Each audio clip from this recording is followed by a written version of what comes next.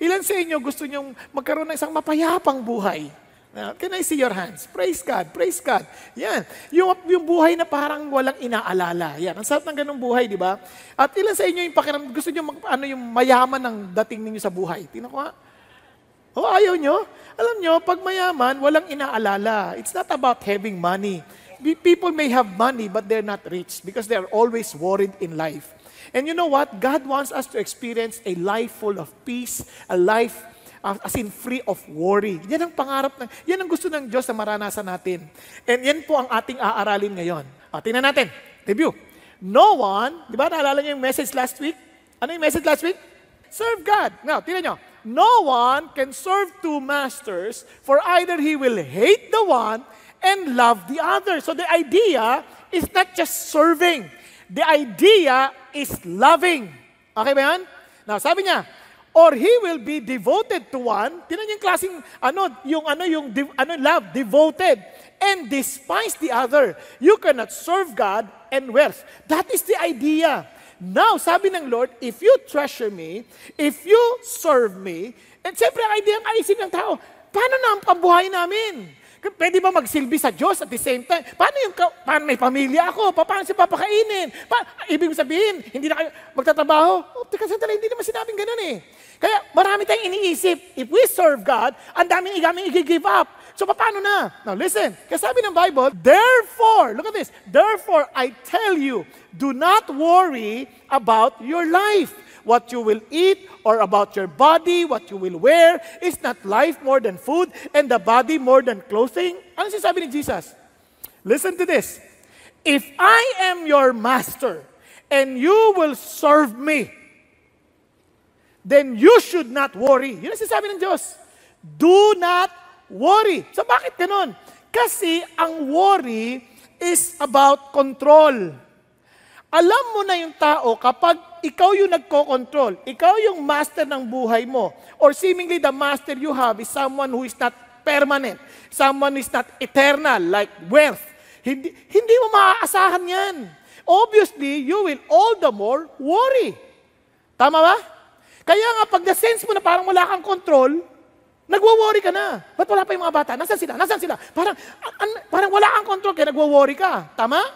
Kaya ang taong nagwo-worry is playing God. He is playing as if siya yung Diyos trying to control. Sabi ng Lord, but if I am your master, therefore, sabi niya kaya, therefore yan eh, do not worry. Huwag kang mag-worry. Kasi sabi ng Bible, at hindi lang yun, ang ganda, look at the birds in the sky, they do not sow, reap, or they gather nothing in barns. Mamaya ko papaliwanag yan, kaya binibigyan ko lang. Yet your heavenly Father feeds them. Are you not more important than they? Ano sinasabi ng Lord? This is the basic idea. Do not worry, your heavenly Father will take care of you. Ito ang idea. The moment na mali yung naisip natin, the moment na mali, obviously, wrong thinking will lead to worry. Kaya, do not worry, think godly. Now, you focus on God. You focus on God. Kaya godly. Remember the word, think. Think. This represents 4 action words. Yung worry, hindi ibig sabihin we're passive. We should be active. You should be in action. Ano yan? A compound verb, take heed. Sabi mo, take heed. Sunod, internalize. Letter N, negate. And know. Okay, remember those words. So yung 4 na yan, huwag mong kakalimutan when it comes to, when you are being worried, just remember this. If God is my master, then I have to think. Ang problema ng worry, hindi nag-iisip ng tama. Ulitin ko ha, kapag ang tao, yung word na anxious, ibig sabihin niyan, divided minds, ang daming iniisip, hati-hati, going to different directions. Kapag naman, worry ang ginamit na word, ibig sabihin nasasakal na siya, hindi na siya makahinga, hindi na siya makapag-isip. Okay? Kaya ang tao, kapag hindi nag-iisip, magwo-worry yan. Magwo-worry yan. Subukan natin. Tingnan ninyo. At 2 bagay ang bagay na dapat mong maaalala kapag para hindi ka mag-worry. Kung may magagawa ka, hindi mo kailangan mag-worry. Tama, mali? Kasi may magagawa ka naman, ba't ka pa mag-worry? Ngayon, kung wala kang magagawa, huwag ka na rin mag-worry. Wala ka naman magagawa eh. So sa madaling salita, mag-isip ka ng maayos. Kaya sabi ng Bible, can you add life or your lifespan by worrying? Kaya kung nag-iisip ka, ano ka ba? Wala naman may dadagdag sa iyan. Kaya nga nagulat sila, nung nag-aaral sila, yung worry, karamihan noon, only 8% ang legit na worry. Lahat hindi nangyayari, yung mga worries na wala namang mangyayari, tsaka yung bagay na hindi, wala ka na magagawa dahil nakaraan na, o bagay na future na hindi pa dumarating. Kaya mga if only, mga ganyan, or what if, ganyan. Kapag gano'n ang isip natin, ay, hindi tayo nag-iisip. Ang dami nating dapat gawin ngayon, di yun ang gawin natin. So what should we do?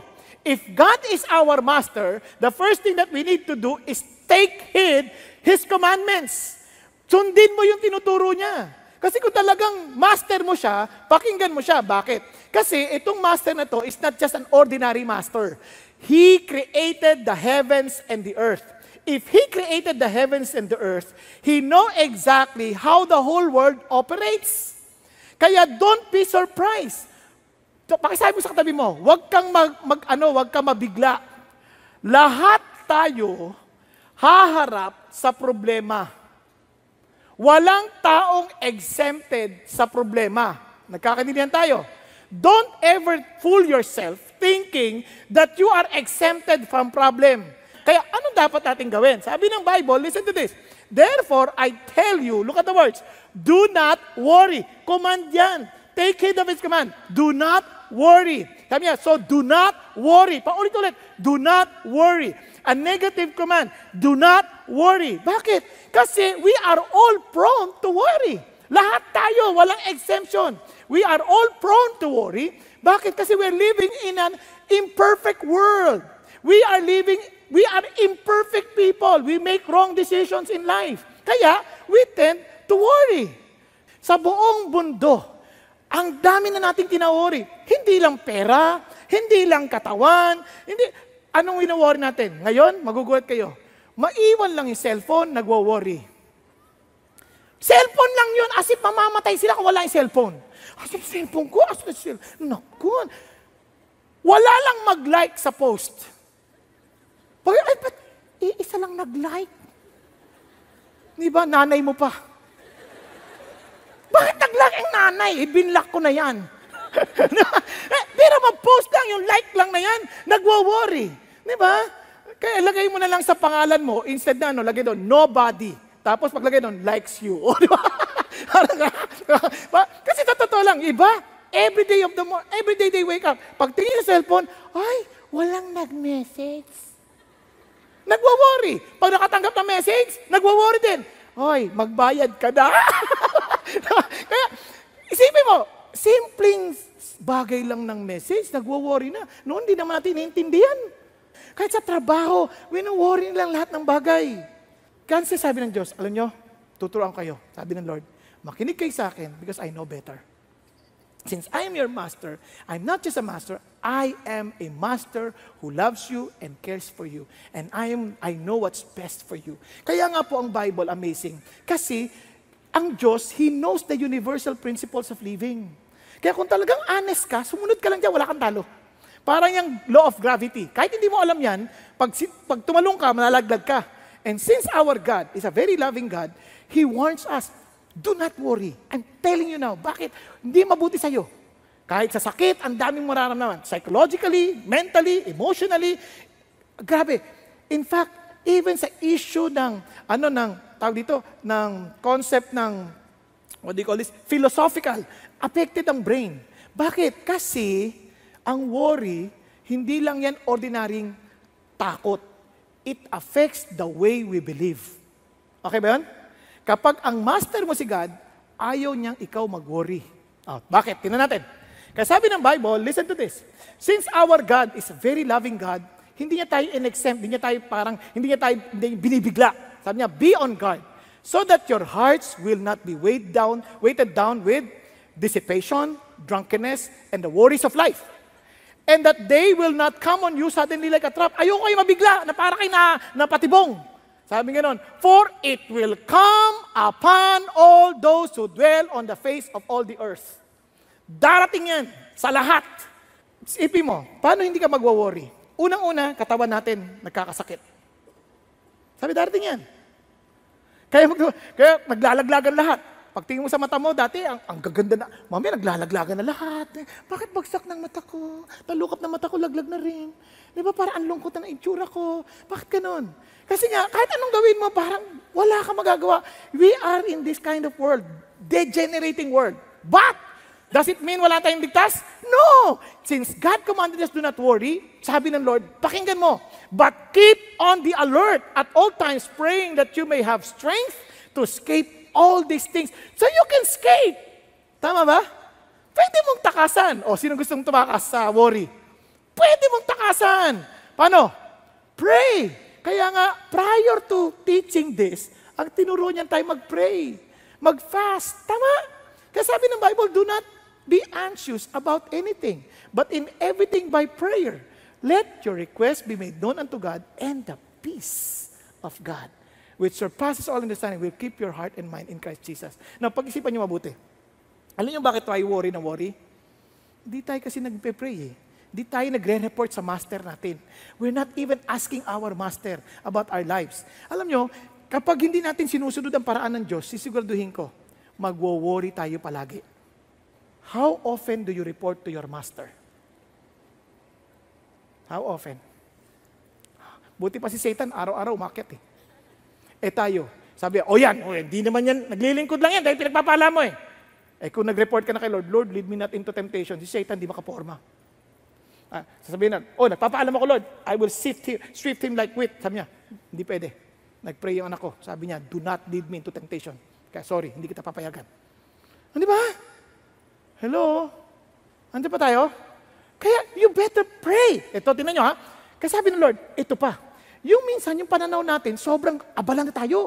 Hindi na natin makita yung ginawa ng Diyos. Hindi natin ma-appreciate yung mga pinagagawa ng Diyos. Kaya tuloy, worry tayo ng worry. Kaya sabi ng Lord, look at the birds in the sky. Tingnan mo yung ibon na yan. Di ba? They do not sow or reap. Hindi marunong magtanim. Sabi niya, tingnan mo yung ibon na yan. Wala silang barns para mag-save. Pero, yung tatay mo, inaalagaan. Ano sabi? Tatay mo. Pinakakain yan. Ano ba bang wino-worry mo, anak? Yung ibon hindi nakakapagtanim, hindi nakakapag-ani. Ikaw, nilikha kitang pwedeng magtanim at mag-ani. Ba't ka nagwo-worry? Gamitin mo kasi, kaya ka nagwo-worry, hindi ka nagtatanim eh. Sabi niya, kaya mo mag-ipon. Ibon, hindi. Kaya mo mag-ipon. Hindi ka nag-iipon eh. Tingnan mo yung mga maraming bata ngayon nagwo-worry, mag-a-apply ng trabaho. Hindi nag-aaral eh. Tingnan nyo, sino sa eskwelahan, sino yung natakot mag-exam? Mga hindi nag-aaral. Kasi doon sila nag-aaral habang nag-exam. Group study pa. Ano sagot mo? Kaya nagwo-worry. Pero kung ginagawa mo yung dapat mong gawin, yun ang sinasabi ng Diyos dito. Kung ginagawa mo yung dapat mong gawin, hindi mo kailangan mag-worry. Kahit sa mga negosyo, listen to this, yung ibang mga negosyo nagbabagsakan because they thought, pag pinag-pray yung negosyo, okay na. Hindi you keep on learning, you keep on improving, you keep on doing what is necessary. Di ba? Minsan, maraming tao, kaya kanina may pinag-pray ako. Halimbawa, restaurant, pag-pray, pagpalain. Sabi sa kanila, gusto yung mapagpala yung restaurant ninyo? Lahat yung pagkain na yan, masarap o hindi. Simple lang. Yung ako, gustong-gusto ko yung restaurant, pagpunta ko doon, yung mga waiter, yung babasaya, yung parang nakakagaan ng loob na kahit nahirap ka, bigla sumasaya ang loob mo dahil yung mga waiter, magaan ng loob nila, sir, ano gusto po ninyo? Di ba, sir, ito, masarap ito. Yung nag-suggest pa. Pero pag pumunta ka doon, kahit ang sarap ng pagkain na, ano nyo? Ano pa? Okay yan.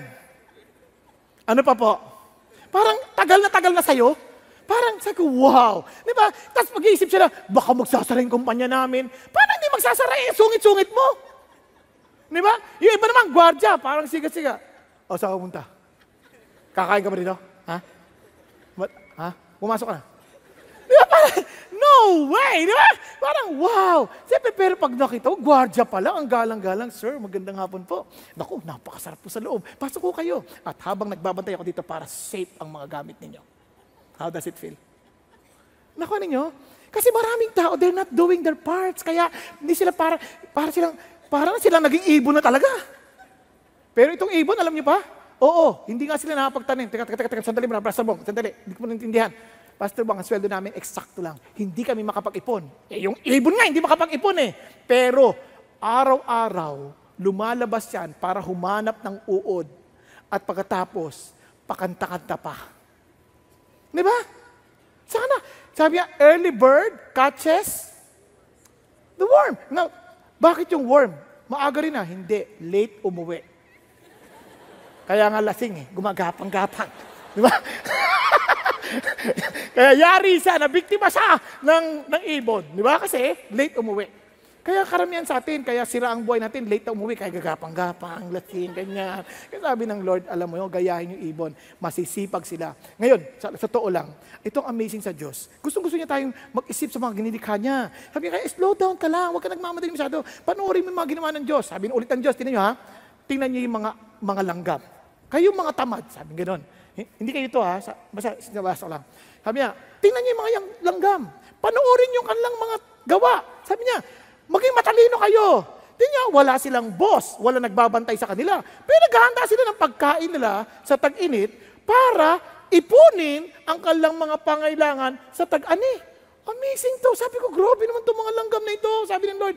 Kaya minsan, hindi nyo napapansin ang ibon, hindi nyo napapansin ang langgam. Basta pag nakita yung langgam, ay, dami langgam! I-displayan ka agad. Di ba? Mag-isipin mo na muna, parang i-enjoy mo naman once in a while. Ibig sabihin lang, hindi ka na nakakapagpahinga. Kaya nga dito ka nakatulog. Kaya nakakatulog ka minsan sa mga trabaho, ganyan, sa pagod. Pero minsan, mag-relax ka naman. Panoorin mo ang langgam. Tinan mo yan, walang amo yan, oh. Ang problema natin eh, kapag may nakatingin sa atin, trabaho tayo, bilis. No? Pag wala na, ang baho ni Sir. Pinag-uusapan si Sir. Diba? Sabi ng Lord, ano ka ba? No, tinan niyo po, sabi ng Lord, hanggang kailan ka maghihilata? Hoy, tamad, sabi gano'n. Hanggang kailan ka maghihilata? Pwede bang bumangon ka mula sa iyong pagkatulog? Hindi ka. Konting tulog na lang, konting idlip, konting pagtiklop ng kamay, sabi gano'n, napahinga. Ang kahirapan ay paparoon sa iyo ng parang napakaraming magnanakaw at maninira. Ano pag-isipan niyo mabuti? Friends, listen to this. God wants to bless us. But we need to do our responsibility. Ang action, take heed. Makinig ka sa sinasabi ng Diyos. Paano natin gagawin at malalaman ang pinagagawa ng Diyos kung hindi natin willing alamin ang gusto niya? Kaya nga challenge si Pastor Peter lagi sa akin, every year sa atin, sa CCF, have you read the entire Bible? O, sino sa inyo nakabasa ng buong Bible?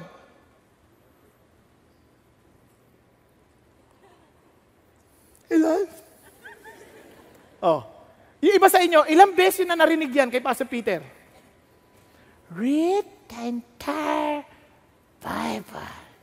Ilan na? Napakaraming beses. Sa totoo lang, kung ikaw ay matalinong tao and you believe that He is your master, you will think, Lord, kung ikaw master ko, may instruction ka. So Lord, teach me what to do.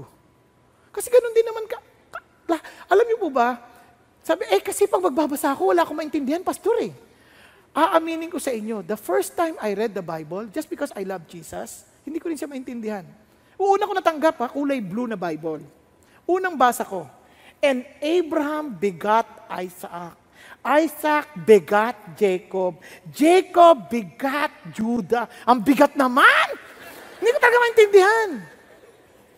Then I began to be, eventually, nagkaroon ako ng talagang pagkaunawa ng relationship with Jesus. Kaya pagbasa ko sa Bible, nakaluhod ako. Sabi ko, Lord, paunawa mo naman sa akin. Hindi ko talaga maintindihan eh. King James yun. Sabi ng Lord, huwag yan ang basahin mo. Magbasa ka ng ibang translation. Kasi hindi mo maintindihan. O nga naman, kumuha ko ng Living Bible. Ayun naman pala ang linaw! Anak pala ni Abraham ito. Anak naman talaga. Oo. Di ba? Bigla, pwede naman pala. Kasi minsan, yung mga pastor sa atin nagsasabi, Bible, King James lang. Ano ka ba? Alam nga naman, gusto mo ng totoong original.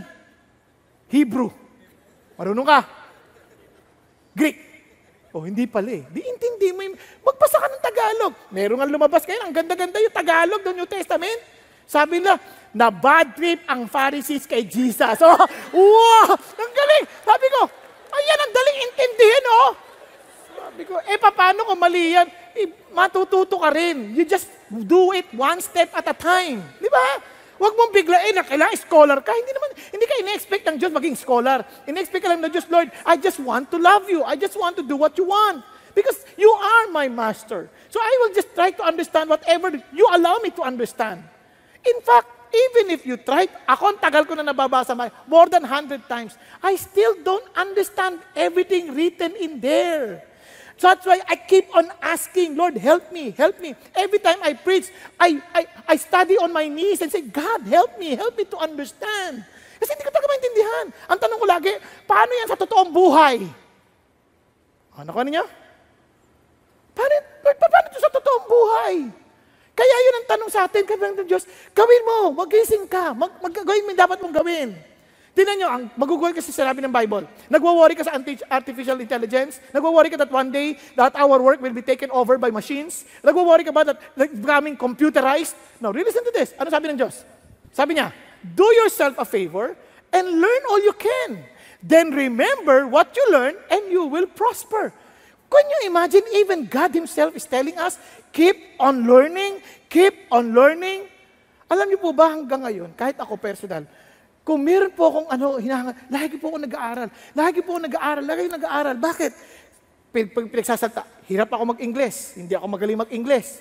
Kasi takot ako mag-Ingles dahil noon, pag ang tatay ko, dahil speechwriter yan, pag nagsalta ako na wali ang grammar, yari ako. Talagang hinahatak ang patilya, pinapagalitan, sabi niya, huwag kang magsasalta ng Ingles. Kung hindi mo kaya nalagay sa utak ko yun, hindi ako mag-Ingles na hindi ko alam. Ganyan. Ang sagot ng Diyos, sabi ng Lord sa akin, di mag-aral ka. Hanggang ngayon nag-aaral ako, hindi ko pa rin makuha. But, nag-stop? Hindi. At least I can communicate. Yun ang sabi ng Diyos, just communicate. Kaya nagtonto ako sa Amerika, nakapagsalta ako sa ibang bansa, hindi ko alam kung naintindihan nila, pero one thing I know. At least naintindihan ko sinasabi ko.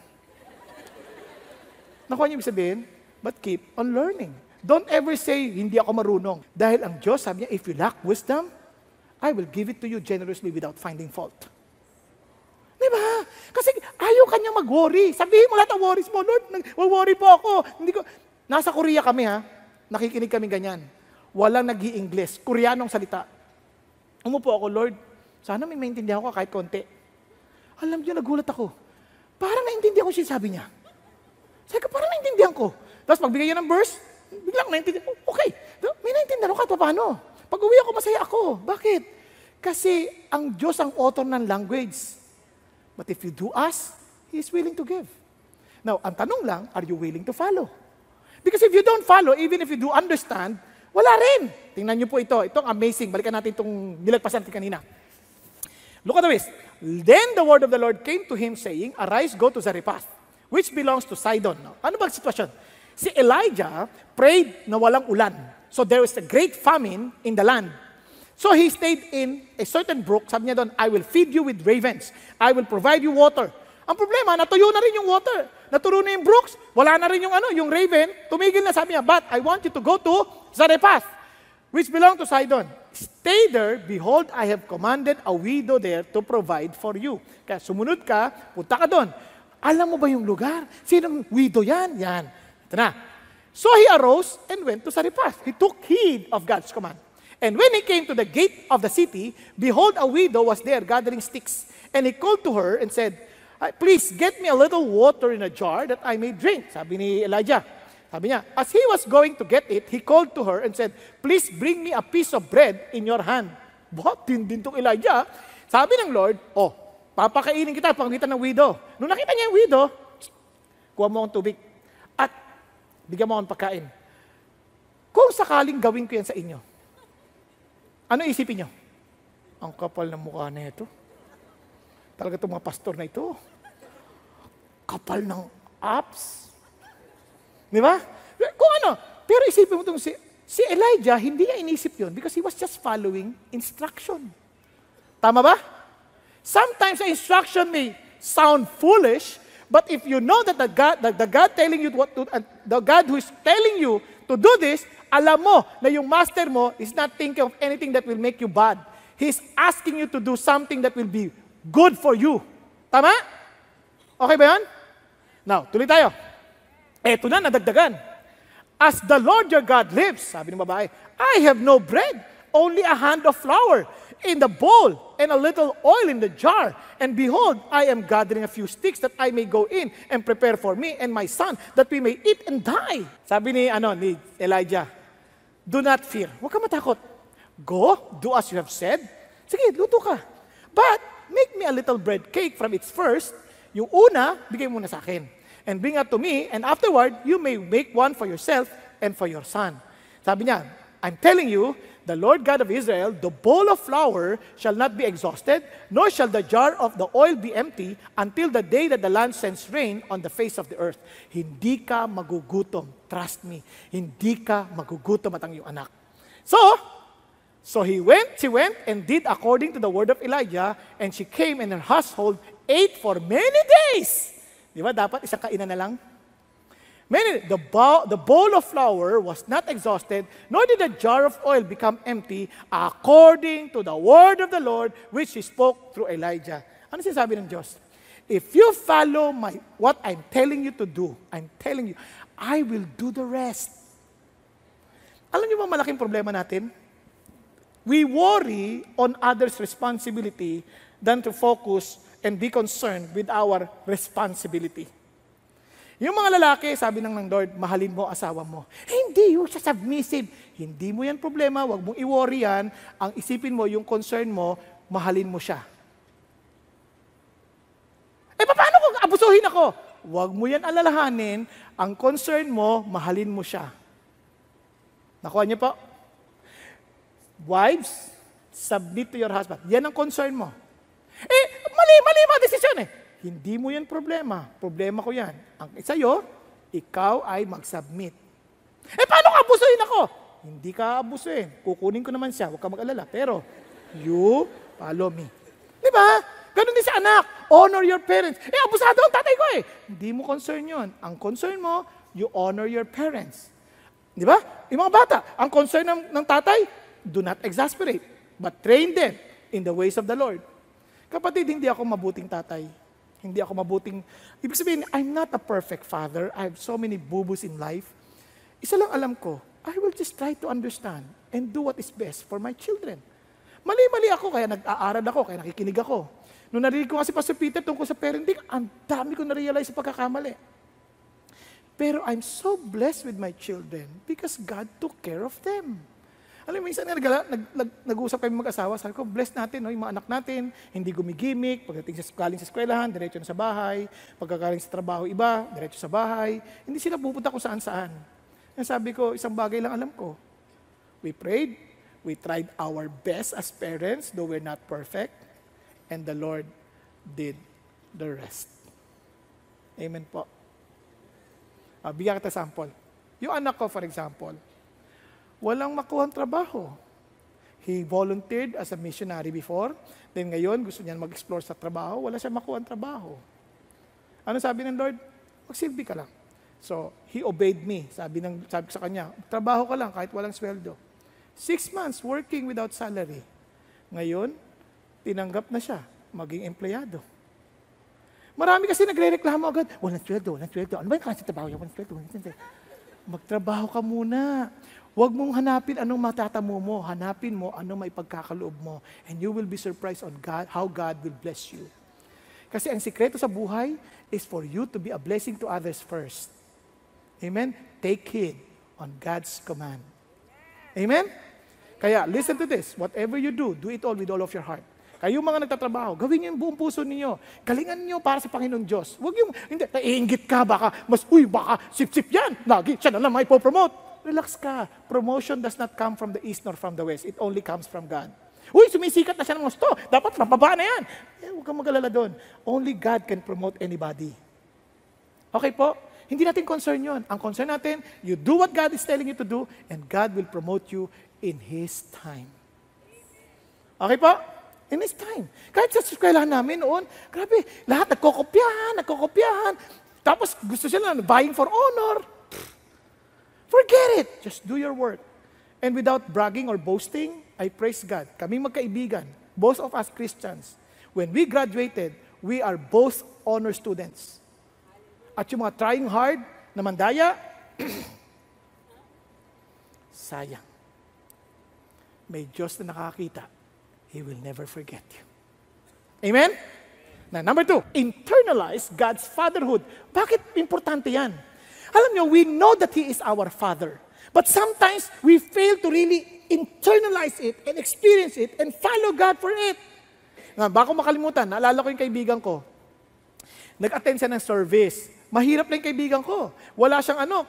Tapos yung pera niya nalalabi, yun ang iniisip niyang panggasolina na lang sana. Sabi ng Lord, Lord, bahala ka na. Sabi ng Lord sa akin, ibigay mo sa akin yan. Sabi ng Lord, you follow me, bigay mo sa akin yan. Okay, binigay niya. Bigay niya. Pagbigay niya, maniwala ka sa akin, ang saya-saya niya. Kakinig siya sa Diyos. Drive na siya. Tapos, pumupugak-pugak na. Malapit na sa kanila. Panginoon Diyos, pabutin mo ako, ganyan. Kasi wala pagas eh. Dumating doon sa kanyang gate, yung sasakyan. Hindi nga nakapasok, pero at least nasa labas na. Saka namatay. Would you believe ngayon, dahil ang Diyos hindi nakalimot sa kanyang pakikinig sa kanya. Sumunod siya sa Diyos, sa negosyo, sumunod siya sa Diyos. Maniwala ka, ang sasakyan ng kaibigan ko, napakarami. Yung dating pupugak-pugak na piyera, napalitan ng Diyos ng Land Cruiser, BMW, di ba?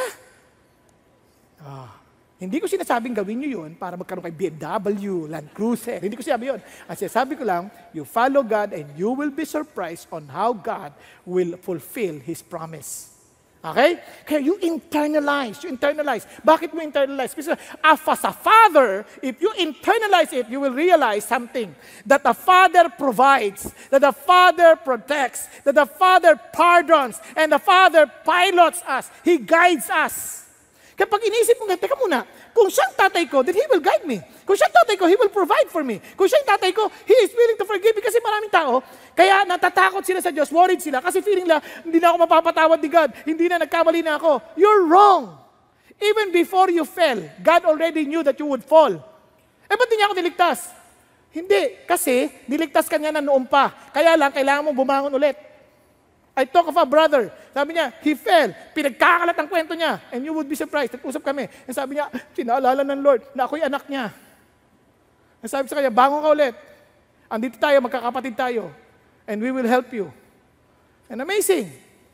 Kaya, maraming ginagawa ng Diyos. But you have to internalize. And sabi mo, hindi mabuting tatay ko. Kaya hindi ko siya ma-imagine. No, kung alam mo hindi mabuti, then alam mo kung ano yung mabuti. Tama? Paano nalaman hindi mabuti tatay mo kung hindi mo alam ang mabuti? Oh, kung alam mo yung mabuti, then imagine this, yung mabuting naisip mo, masigit pa ang Diyos dyan. Kaya sabi ng Lord, look at the birds in the sky. They do not sow or reap. They gather nothing into barns. Yet, your heavenly Father feeds them.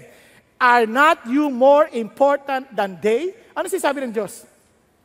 Itong amazing pag-isip mo sa tatay mo. Yung tatay mo, di ba nakakita na ba kayo ng tatay na may paboritong anak? Ha? Minsan aking paborito naman talaga siya. Nakakainis yan, sip yan. Paborito siya ng tatay. No, ano sabi ng Lord?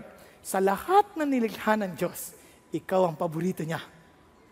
Nabasa niyo na bang si John the disciple, he never mentioned his name sa kanyang writings? And sabi niya, the disciple whom Jesus loved. Sino tinutukoy niya? Sarili niya. Sino nagsulat? Siya. Oh, napansin niyo ba yun? Sabi niya, the disciple whom Jesus loved. Bakit ganun siya? He's so confident of the love of Jesus. Minsan di tayo ganun ka-confident eh. Kaya you have to internalize. Alam mo, paborito ka ni God? Tingnan mo, sabi ng Lord. Are not 5 sparrows sold for 2 cents? 5 ibon ha? 2 cents. Yet not one of them is forgotten before God. Indeed, the very hairs of your head are all numbered. Grabe naman. Do not fear. You are more valuable than many sparrows. Ano sinasabi ng Diyos? Alam mo ba na sobrang valuable ka sa Diyos, mas importante ka pa sa mga sparrows na yan. 2 cents lang yan, pero yung sparrows na yan, hindi pinababayaan ni God. Di lalo ka na.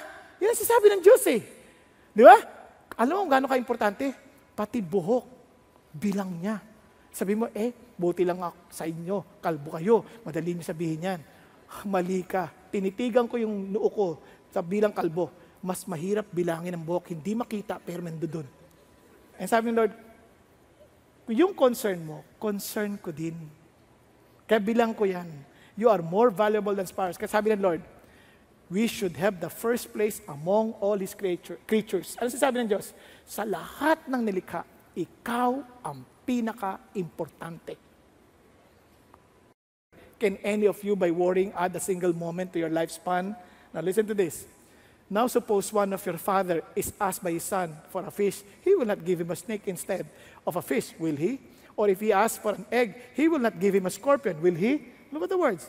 Sabi niya, if you then being evil know how to give good gifts to your children, how much more will your heavenly Father give the Holy Spirit to those who ask Him? Now listen to this. Lord, bigyan mo naman ako ng asawa. Ano sagot ng Lord? Hindi lang kita bibigyan ng asawa. Sasama pa ako sa kasal mo. Wag na, Lord! Hindi. Kasi isipin mo, akala mo ang oyos ng babaeng yan, tahimik. Kung kumain, talaga nakaparda pa. Ganyan. Pag asawa mo na yan, bigla na yan nakaganyan. Ang takaw niyan, kain ng kain. At ang daldal, hindi mo kakayanin. Kaya nandun ako para turuan ka kung paano. Hello? Kasi pinsan hihingi ka 1,000, kasi kung bibigyan ka lang ng Diyos sa 1,000, mamaya kapusing ka. Ang sabi ng Lord, hindi lang kita bibigyan ng 1,000, sasamahan kita anak. Kaya sabi niya, I will give you the Holy Spirit.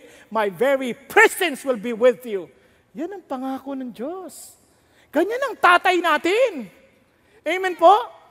Kaya yan ang tatay natin. Sabi niya, hindi kita pababayaan. Kaya nga, tuwan-tuwa ako dun sa yung kantang ewan ko kung narinig nyo na itong kanta. Alam ko narinig nyo na ito, kaya lang magandang maalala yung kanta. Sabi rito, Our Father knows what's best for us. His ways are not our own. So when your pathway grows dim and you just don't see Him, remember you're never alone. Di ba? Sarap isipin na, no? Parang, wow, yung tatay ko, He knows what's best for me. God is too wise to be mistaken. Di siya nagkakamali. God is too good to be unkind. And when you don't understand, when you don't see His plan, when you can't trace His hand, trust His heart. Di ba? Hindi mo makita, pero yung heart ng Diyos is always for you. Naintindihan niyo po? It's always for you. Kaya talaga makakapagpahinga ka, talaga makaka-relax ka eh. Kasi yung tatay ko, He knows what's best for me. And tingnan niyo, sobra, He sees the master plan. And He holds our future in His hands. Dalawang araw naman kinakalimutan. Lagi nating inoalala eh. Nakaraan, future. Tama? Nakaraan, mga pagkakamali natin. Alam ko yun, anak. Sabi niya, yung future, alam ko rin yun, anak. But I'm holding the master plan. Lord, nagkamali ako ng galaw eh. Huwag ka mag-alala, parang chess yan. Nagkamali. Tinulungan ka ng demonyo, move, huwag ka mag-alala. Mas marami akong move na alam. Ma-checkmate natin yan. Hindi siya mananalo. O, tuloy pa natin, sabi niya, So don't leave us those who have no hope. All our hope is found in Him. Amen? God is too wise to be mistaken. Hindi siya nagkamali. Minsan naisip mo pa, Lord, talaga ba ako pinili mo? Hindi ako nagkamali, anak. I know you. Lord, dahil ko kumagpakan, I know. But I have not committed mistaken. I know exactly what I did and what I chose to do. Listen to this. Internalize my fatherhood. If you're suffering, if you have problem, pray. I am just one prayer away. Just tell me, I'm there for you. Kasama mo ako. Just ask. I'm there for you. Internalize His fatherhood. Bless the Lord, O my soul, and forget none of His benefits, who pardons all your iniquities. Ano worry? Mga mistakes. Who sins. Who heals all your diseases. Naku, baka sinusumpa na ako, Lord, kaya marami ako sakit. Sabi ni Lord, pagagaling ka niya. Sabi niya, who redeems your life from the pit. Sadsad ka na. Who crowns you with loving kindness and compassion. Who satisfies your years with good things, so that your youth is renewed like the eagle. Bakit? Just as a father has compassion on his children, so the Lord has compassion on those who fear Him. So, negate doubts on His promises. Kung tatay mo siya, nangako siya sa iyo, and He's able to do beyond what you ask, think, or even imagine, ano sinasabi ng Diyos? You can trust my promises. Kaya don't ever judge your situation based on what you see. Trust and judge your situation based on what God has promised. Okay ba yan? Now, para maintindihan nyo, there was a time, sabi ng Lord, I will expand your horizon. Di ko maintindihan dahil tinanggal ako sa trabaho. So, it's entirely different from what He promised. Pero sabi ng Lord, huwag kang mag-worry, just trust my promise. Amen po? Alam niyo ba, let me just tell you this, baka makalimutan nyo. Sometimes God allows things to become worse before it finally becomes better. Hello? Hello? Just hold on to His promise. Kasi sabi ng Lord, why are you anxious about clothes? Learn from the way the wildflowers grow. They do not work or spin. Sabi niya, but I tell you that not even Solomon, with all of his riches, with all of his money, with all of his wisdom, sabi niya, in all his splendor, was never been clothed like one of them. Ano yung one of them? Yung lilies. Tingnan mo naman ganda ng lilies na yan. Damo ba yan? Masasabi man damo yan? Ang ganda, no? Ano sabi ng Lord?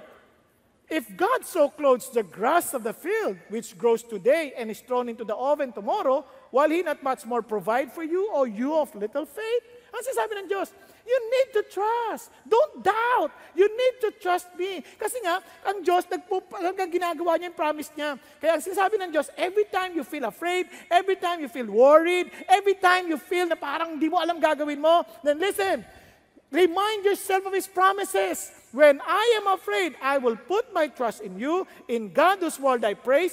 I will put my trust in you. It is a decision to make. Lord, I will hold on to your promise. In God I have put my trust. I shall not be afraid. What can mere man do to me? Look at His promises. Grabe ang Diyos. Sabi ng Lord, wala kang dapat alalahanin because if you fear the Lord, you His saints, for to those who fear Him, there is no want. No wonder. Sabi niya, taste and see that the Lord is good. Sino naniniwala that Jesus died for you to give you eternity? Pakitaas ang kamay. Good. If you can trust God for your eternity, then how can you not trust Him for your daily needs? Pag-isipan nyo. Eternity, mas matindi yun. Kaya sabi ng Bible, tinan nyo, sabi niya, He did not spare His own Son, but delivered Him over us all. How will that also with Him freely give us all things? Kung yung eternity nga, yung worst issue mo ng problema, yung sin, dinil ng Diyos, di lalo na yung pang-araw-araw mong needs. Ito ang promise ni God. Just to give you one of the promises. And my God may supply. Ganun ba? Ano na? I will supply some of your needs. Ha? All. Kasama yung pustiso? Yes. Kung kailangan mo. Kasama ang pang-opera ng cataract? Yes, kung kailangan mo. Kasama ang panggamot sa arthritis? Yes, kung kailangan mo. Nakuha ninyo? Ganun ba? Kasama ang pang-ayos ng eyebrow? Kung kailangan mo. Kasama yung Lord, all eh. Basta kailangan mo. Not your greed. Di ba? Kaya you have to trust God's promises. Ang problema, hindi natin alam ang promises ng Diyos eh. Ano sabi niya? According to His riches. Now, alam niyo ba sa Tagalog yan? Ayon sa di maubos na yaman ng Diyos. Grabe, no? Hindi mauubos. Pero listen to this. This promise is not for everybody. Baka magkamali kayo. In glory, in Christ Jesus. You reject His Son, this promise not for you. Only for those who belong to Jesus, who belong to the family of God. Pakisabi sa katabi mo, are you sure that you're part of the family of God? Because this promise is not for everybody. Now, finally, ang sagot ng Lord, know God's kingdom priorities. Sabi ng Lord, since I am your master, you need to understand my priorities para hindi ka mag-worry. Ano yon? So do not worry and say, what are we eat? That's not your priority. What we are to drink, that's not your priority. What are we to wear? That's not your priority. Because all of this, these are the priorities of those who do not know God. Ha? Paano ko nalaman? All these things, the pagans, those who do not know the Lord, seek. Your Heavenly Father knows that you need them all. Ang sinasabi ng Diyos, ang priority ng tao na hindi kilala ang Diyos, lagi anong kakainin, anong susuotin. Parang sobrang concern sa food, sa fashion, concern sa fitness, sa finances, sa future. Yan ang laging concern ng mga taong walang kilalang Diyos. Kaya minsan, kahit na Christian na tayo, para tayong walang kilalang Diyos. Kasi sobrang tayong concern doon. Yun ang inuuna natin, hindi yung inuuna yung plano ng Diyos. Kasi sabi ng Bible, but, seek first the kingdom of God. His righteousness, and all these things will be given you. Besides, do not worry about tomorrow, for tomorrow will take care of itself. Sufficient for a day, its own evil. Ano sasabi ng Diyos? Just learn to walk one step at a time. Bakit? You walk with me. Naalala niyo kahit sa prayer, give us this day our daily bread. You just walk with me. I'll take care of your needs. Believe you me. Tingnan niyo ha. Yung mga winori natin dati, ano na nangyari? Wala naman, di ba? Yung iba nagwo-worry pag namatay ang tatay. Ako, nung bago mamatay tatay, inisip ko, paano na kami? Paano na kayo? May tatay ka? Hindi naman kita pinabayaan Oo nga po. Di ba? Iba nagwo-worry, paano na ang pag-aaral namin? Nakatapos ka na. Ako nung nanganak yung asawa ko ng kambal, iyak ako, Lord, paano ito ka pala ito? Ano mabubuhay ito? Ngayon, tapos na sila. Yung isa gusto pa mag-aral, magdudoktor. Na naman? But God promised He will take of her. Tama? Take care of her. Tama ba? Hindi mo dapat alalahanin. Yung anak ko, sabi ng doktor, hindi makakatapos yan. Dahil pag hindi mo dinala sa isang eskwelahan na pangganyan kanya, ano nangyari? Computer engineer na. May worry? Si God knows what's best. But you have to seek God first, His righteousness, His kingdom, His rulership. Pag sinabi mong kingdom, ibig sabihin, yung paghahari niya. Lord, ano yung gusto mo? Yung paghahari niya sa buhay natin. Yung gusto mo, i-advance din yung paghahari niya para sa ibang tao because so many people, they do not even know the rulership of God. So yun ang priority ng Diyos. Okay po? Ano sagot ng Lord? I will provide you everything that you need. You just follow my direction. Di ko po makalimutan when God called me to the ministry. That was my my primary concern. Sabi ko kay God, paano ng buhay namin? Paano na po yung magiging pamilya ko? Paano po? Ano sagot ng Diyos? Hindi mo yan problema. Ang problema mo, you follow me. Lord, hindi ako marunong magsalta. Hindi mo yan problema. You follow me. Lord, hindi ako marunong mag-English. You follow me. Lord, hindi ako marunong mag-preach. You follow me. Naintindihan natin? You follow me. If I am your master, I am your king, you follow me. Understand my priorities. Know God's kingdom priorities. Now let's continue. Sabi ng Lord, remember this, the young lions do lack and suffer hunger, but they who seek the Lord shall not be in want of any good thing. So let me end. Meron po isang lalaki, nagtatrabaho siya noon during the Great Depression. As he was working sa isang company, sa isang grocery, inutusan siya, kumbaga, ito, kape na mamahalin, like Arabica. Tapos yung Robusta, na medyo lower quality coffee, pinaghahalo nila at the price of the first class coffee, Arabica. So, isipin mo, nandadaya. So, the boy was so excited. Sabi niya, Dali, isipin mo itong, yung boss ko, dati ang talino. Biruin mo, dinadaya niya, inahalo niya yung low quality coffee at saka so high grade coffee. Tapos ang presyo, high grade coffee. Ang laki ng kita namin, mga daddy. Sabi ng daddy niya, anak, do unto others what you want to be done unto you. Mali yan, anak, huwag mong gagayahin yan. You follow God's righteousness. Yung righteousness is not based on what people see, it's based on what God sees. Tama? So you follow my instruction. Sabi niya, you follow God's instruction, you follow God's promise, and He will take care of you. And true enough, this guy became millionaire and started his own department store. Anong klaseng department store? Golden Rule Department Store.